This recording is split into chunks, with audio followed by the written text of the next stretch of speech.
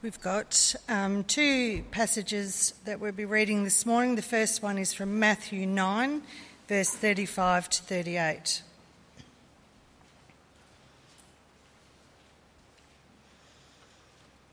The workers are few. Jesus went through all the towns and villages, teaching in their synagogues, proclaiming the good news of the kingdom, and healing every disease and sickness. When he saw the crowds, he had compassion on them because they were harassed and helpless, like sheep without a shepherd. Then he said to his disciples, "The harvest is plentiful, but the workers are few. Ask the Lord of the harvest then, therefore, to send out workers into his harvest field." And then moving to 1 Peter 5, verse 1 to 4.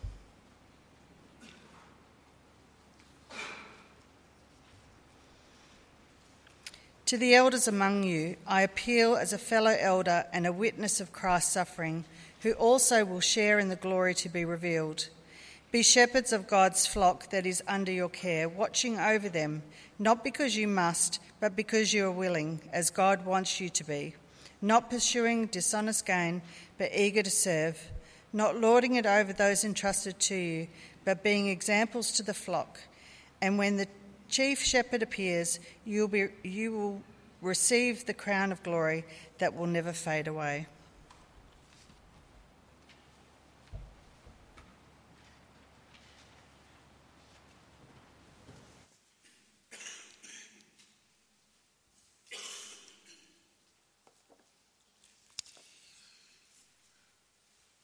Well, it was something that caught everybody off guard. As they say, it came completely out of left field, something totally unexpected. It wasn't a scandal, these political scandals that you get from time to time. Had nothing to do with Matthew Clark. Had nothing to do with the Australian Open and then something happening there in terms of the dropout of another top seed. You know how these things get big headlines. It was the resignation of the New Zealand Prime Minister, Jacinda Ardern. It just was not expected that she was just going to stand down after coming back from holidays. She was at a meeting with her cabinet and her caucus, where usually they plan the year. They get themselves motivated again and they get themselves focused after a summer break. If anything was going to happen, it might have been a reshuffle of the cabinet. Possibly it may have been the calling of the election date, because it's due about October, I believe, in New Zealand. Those are the things that were expected, but not a resignation. That was way out of left field. But it wasn't that caught my interest. As I watched her address the press and give her resignation, she said something that struck me. Leading a country is the most privileged job anyone could ever have, but also the most challenging. Leading a country is the most privileged job anyone can have and the most challenging. Now, I've got no hassles, I'm sure you too, in understanding that leading a country is a huge responsibility and a huge job. But is it true that it is the most privileged job? I mean, the most privileged job. There's nothing more privileged than the job of leading a country. And is it really true that it's the most challenging job? We're not taking away from the difficulties and the weight of the office of leading a country. But is that claim correct? Today we've had two, or we're going to have two, we've got a second one to come up yet, very special elements in our worship service. Both of them speak to this matter. We're going to test that claim. We're going to test indeed whether indeed the office of elder is in fact even a greater privilege and a greater challenge. Both the Lord's Supper and the installation of elder today point to a truth that people often don't understand. And what we want to do is see not only how important the task of elder is and how privileged it is to be called to serve, but also how much it demonstrates to us how much Jesus loves us, how much Jesus cares for us. We sing about that all the time, don't we? How Jesus loves us. But let's stop and really take it in. with the Lord's Supper, we've remembered this tremendous love that Jesus has for us, this just immeasurable care for us. But it's also seen in the provision of elders for the church. This great care for his people, this great love. So let's look into this. Let's test this claim. First of all, if we really want to understand the position of eldership and how much of a privilege it is, we need to understand what's at stake for them if they don't do their job. Something that's true for them but not for a world leader. Paul, in his his address to the Ephesian elders, he was on his way back to Jerusalem where he was going to be arrested and taken to Rome, and he calls the Ephesian elders to himself, and he wants to give them some instructions, some last words as it were. And he had this to say: "Therefore I declare to you today that I am innocent of the blood of all men, for I've not hesitated to proclaim to you the whole will of God. Keep watch over yourselves and all the flock of which the Holy Spirit has made you overseers." Now that's really interesting. If you know anything about Paul, he regarded himself, and he said it clearly in his writings, that he considered himself the worst of all sinners. And the reason he considered himself the worst, because he was a key player in the persecution of the church. He had people rounded up, he had them put into prison, and he had them put to death. Physically, in terms of people's lives, early Christians, he had blood on his hands. And yet he says here, "I'm innocent of the blood of all men." And he says the reason for that is because I've not hesitated to proclaim to you the whole will of God. And having said that, he says to these elders, now you keep watch over the flock of which the Holy Spirit has made you overseers. What he had done, they now need also to continue doing. But do you remember that this harks back to the call of Ezekiel back in the Old Testament, a prophet? When God called Ezekiel, he referred to him as a watchman. It pointed back to the agricultural societies in those days where they had cities and walls, and the watchmen were up on the wall, and they watched over the city, especially as the labourers went about in the fields. And it was their duty to call a warning when they saw someone coming, that if there was a threat, and the people had to rush in from the fields into the city gates, and then they would shut the gates. Well, if the watchman didn't do his job, people died, and he would be held accountable. Listen to what God says to Ezekiel. This is from Ezekiel 33:7-9. "Son of man, I've made you a watchman for the house of Israel. So hear the word I speak and give them warning from me. When I say to the wicked, O wicked man, you will surely die, and you do not speak out to dissuade him from his ways, that wicked man will die for his sins, and I will hold you accountable for his blood." Would you want to be a prophet after that? The wicked man will die for his sins, but you will be held accountable for his blood. Then he goes on to say, "But if you do warn the wicked man to turn from his ways, and he does not do so, he will die for his sin, but you will save yourself." You've done your job. So when Paul says that he had no blood on his hands, that's what he's referring to. That he had proclaimed the word of God. He didn't hold anything back. He gave everything to the people that God gave him to say, and therefore he was innocent of the blood of all people. Now, how does that relate to elders? They are just as accountable as Paul, the Ephesian elders, Ezekiel, and all those that the Lord has commissioned to watch over his flock. When you take a look at Hebrews 13 verse 17, it says, "Obey your leaders and submit to their authority." Why? "They keep watch over you as men who will give an account." Did you hear that? Obey them, because when it comes time for them to face the Lord, they will have to give an account for the people in their charge. It doesn't end when they leave office here. It doesn't end when they die. They have to appear before the judge and give an account for the way they conducted their work. Are they innocent of the blood? It says further, obey them so that their work will be a joy and not a burden, for that would be of no advantage to you. Sometimes I've had, in my experience as a pastor over these last decades, that people have said, well, I don't really respect this guy. I'm not going to listen to what he has to say. I don't want to acknowledge his authority over me as an elder. But listen to what we find in 1 Thessalonians 5:12-13. Now we ask you, brothers, to respect those who work hard among you, who are over you in the Lord and who admonish you. And it says, hold them in the highest regard. And it doesn't go on to say, because they're nice guys or they're good blokes. It says, hold them in the highest regard. Because what? Because of their work. Not because of their personality, but because of their work. They work for God, for the care of his flock.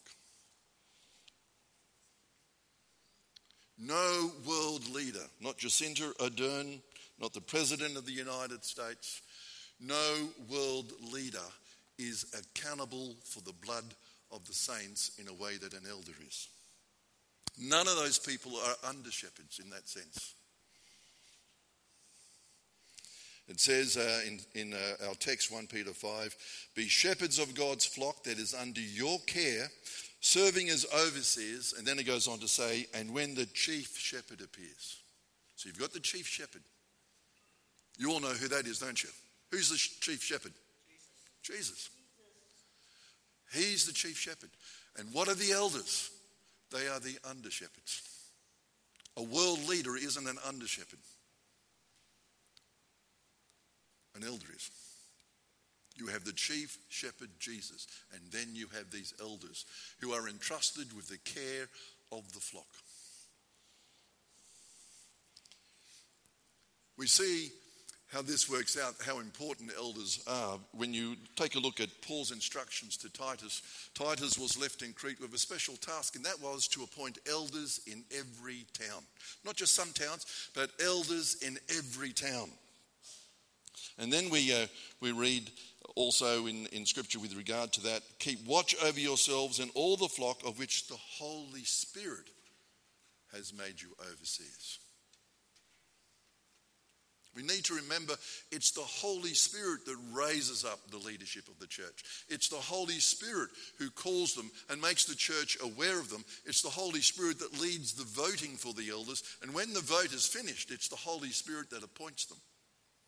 What we're going to do in a moment is the end of a process that began and finishes with the Holy Spirit and continues with the Holy Spirit as they do their work.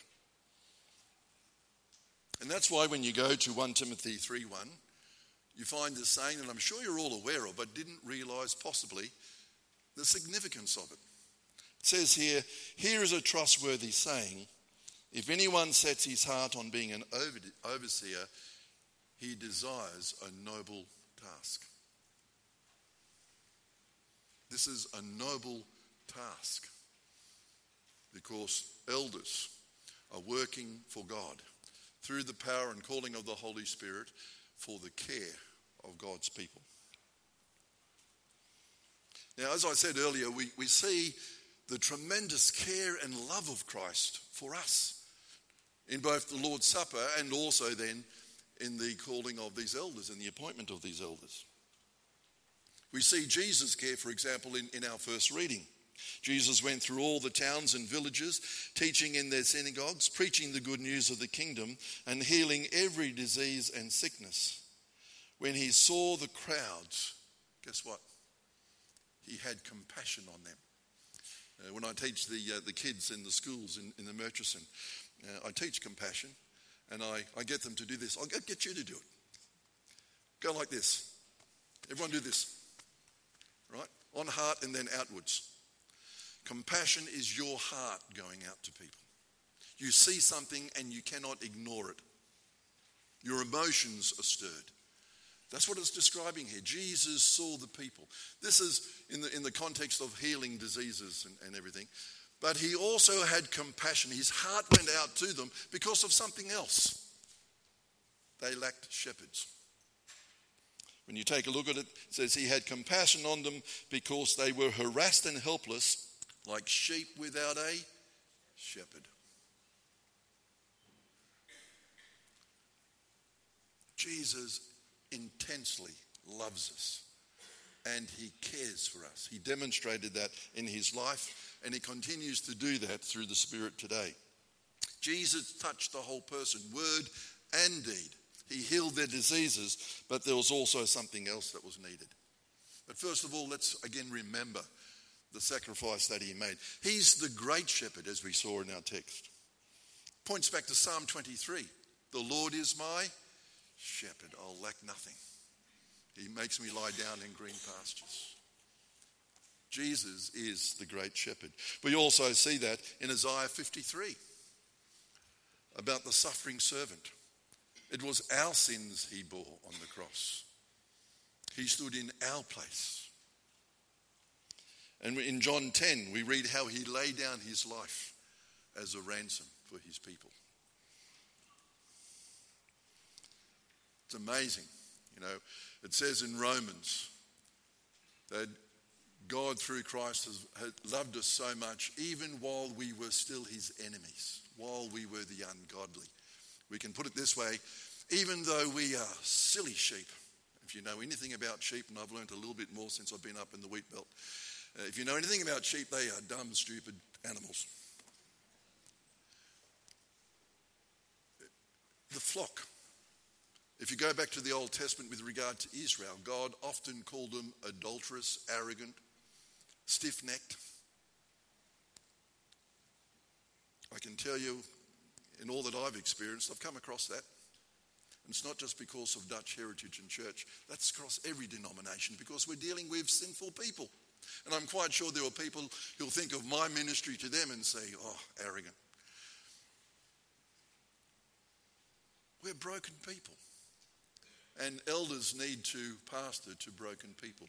It's a huge challenge. And it's not just their physical welfare that's at stake. It's not just the economy. It's their eternal welfare. It's where they will end up. And so as we celebrate the Lord's Supper, we remember firstly how much Jesus cares and loves for us, that he laid down his life for us. Yes, he healed diseases and many other things when he was on earth, having compassion for the people, but his greatest act of compassion was his self-sacrifice on the cross. And I want you to understand this as we celebrated the Lord's Supper. Did you realize that as we celebrated the supper and, Lord willing, did so in faith, not on the basis of thinking we were good enough to come, but coming because we know Jesus has paid everything that needed to be done. Did you realize there was not one sinner around that table? Let that sink in. Yes, we are sinners. We struggle with sin. But around the table, what are we being reminded of? Our sins have been taken away. As far as the east is from the west. So who are sitting around the table looking to God in faith? People that God through Christ chooses to see now already as perfect. You understand that? This is what grace is all about. This is what Martin Luther had to capture. The righteousness of Christ, that not that which would become his, but that which was already his because of Christ's sacrifice. Isn't that astonishing? We know what goes through our mind. We know our flaws and our fallacies.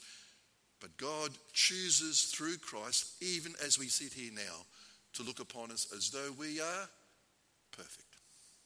And that's why he welcomes us as his children. Not will welcome us, he already does welcome us. That's what the Lord's Supper has reminded us of. But we also see the great care and compassion of Jesus with regard to the installation of elders. We read there in that passage that Jesus had compassion for the people. But he went on to talk about that need for more shepherds. And so when we think about the Lord's Supper and elders, let's understand there's this link between the sacrifice of Jesus and the provision of elders. It says in Acts 20:28, where Paul was talking to the Ephesian elders, be shepherds of the church of God, which he bought with his blood. See the direct connection? Be shepherds of the church of God, and then they're reminded, these are the people that God has bought with Jesus' blood. In other words, be very careful in your commission. Understand the Lord is watching closely. He cares intensely for these people. He died for them. Be shepherds. Keep watch. And so we get that beautiful call. Pray that the Lord will send out even more shepherds because the harvest is so plentiful. And so again, this is why elders have a greater privilege and a greater responsibility and challenge than world leaders. World leaders are not going to be held accountable for the eternal welfare of God's people. They're not given that commission. But elders are. Now, some guys today who are getting installed might say, well, hang on a minute, I think I want to change my mind. Others who have served and thought, I remember things I did or didn't do, I'm in big trouble. I can tell you that me too, in terms of what I've experienced in my years of ministry, I wouldn't dare be preaching here this morning if I too would not be covered by the blood of Christ. That doesn't give me license and doesn't give the elders license to be complacent and just lackadaisical about their work. Oh, well, I got this out of jail card. No, we're reminded of what Jesus has paid. We do the work humbly and eagerly, but knowing that our sins also in our work are covered by that same blood. And so the call to be an elder, it's not about lordship. It's not about holding power. It's not about status. It's about service, Christ-like service. That's why it says, be shepherds of God's flock that's under your care, serving as overseers. That's another word for elders, overseers. Not because you must, but because you are willing, as God wants you to be. Not greedy for money, but eager to serve. It's not a matter of saying, oh, well, I'll do it because nobody else will. Or I'll do it because it's my turn. There's a sense in which men called, whether for the first time or to come back into active service, that they are indeed supposed to have an eager heart, chomping at the bit. It's a privilege to serve Christ for his people in this way. No higher privilege in all the world. None. And so it's a calling the Holy Spirit appoints. Remember what we read in Isaiah. Isaiah has this vision of the Lord. And we hear, then I heard the voice of the Lord saying, whom shall I send and who will go for us? Well, that's the call also that comes to those who are appointed as elders. It's by calling. It's by the movement of the Holy Spirit. Who will go for us? And the response should be, here am I. Send me. I'm sure you've seen those ads with regard to, I think it was a soccer ball or something. Me, running all over the place. Throw it to me. Well, it comes to eldership. Then men in the church. In our church, we still believe in headship and service that way. When it comes to eldership, men in the church, if the Lord so calls and moves you, you should be saying, me. I'm willing to serve. Be eager to serve. There's a hymn we're going to be singing a little bit later, but there's another one first that takes up that Isaiah passage beautifully. It says, I, the Lord of snow and rain, I have borne my people's pain. Especially on the cross. I have borne my people's pain. I have wept for love of them. They turn away. I will break their hearts of stone, give them hearts for love alone. I will speak my word to them. Whom shall I send? And then you get the chorus. Here I am, Lord. Is it I, Lord? I have heard you calling in the night. I will go, Lord, if you lead me. And then listen to these words. I will hold your people in my heart. That's the job of an elder. I will hold your people in my heart. It's about being Christ-like. And so how much does Jesus care and love us? The supper reminds us. He died for us. Paid that price. We're on the cross. He cried, my God, why have you forsaken me? That's how much he cares. But he also cares and loves us so much that he continues through the ages to provide elders for his church. That the care and the love for the flock that he has may continue to be passed on. I will hold them in my heart. And so we're going to sing a song in a moment. And so what's the most privileged job anyone can have? To be a Christ-like under-shepherd.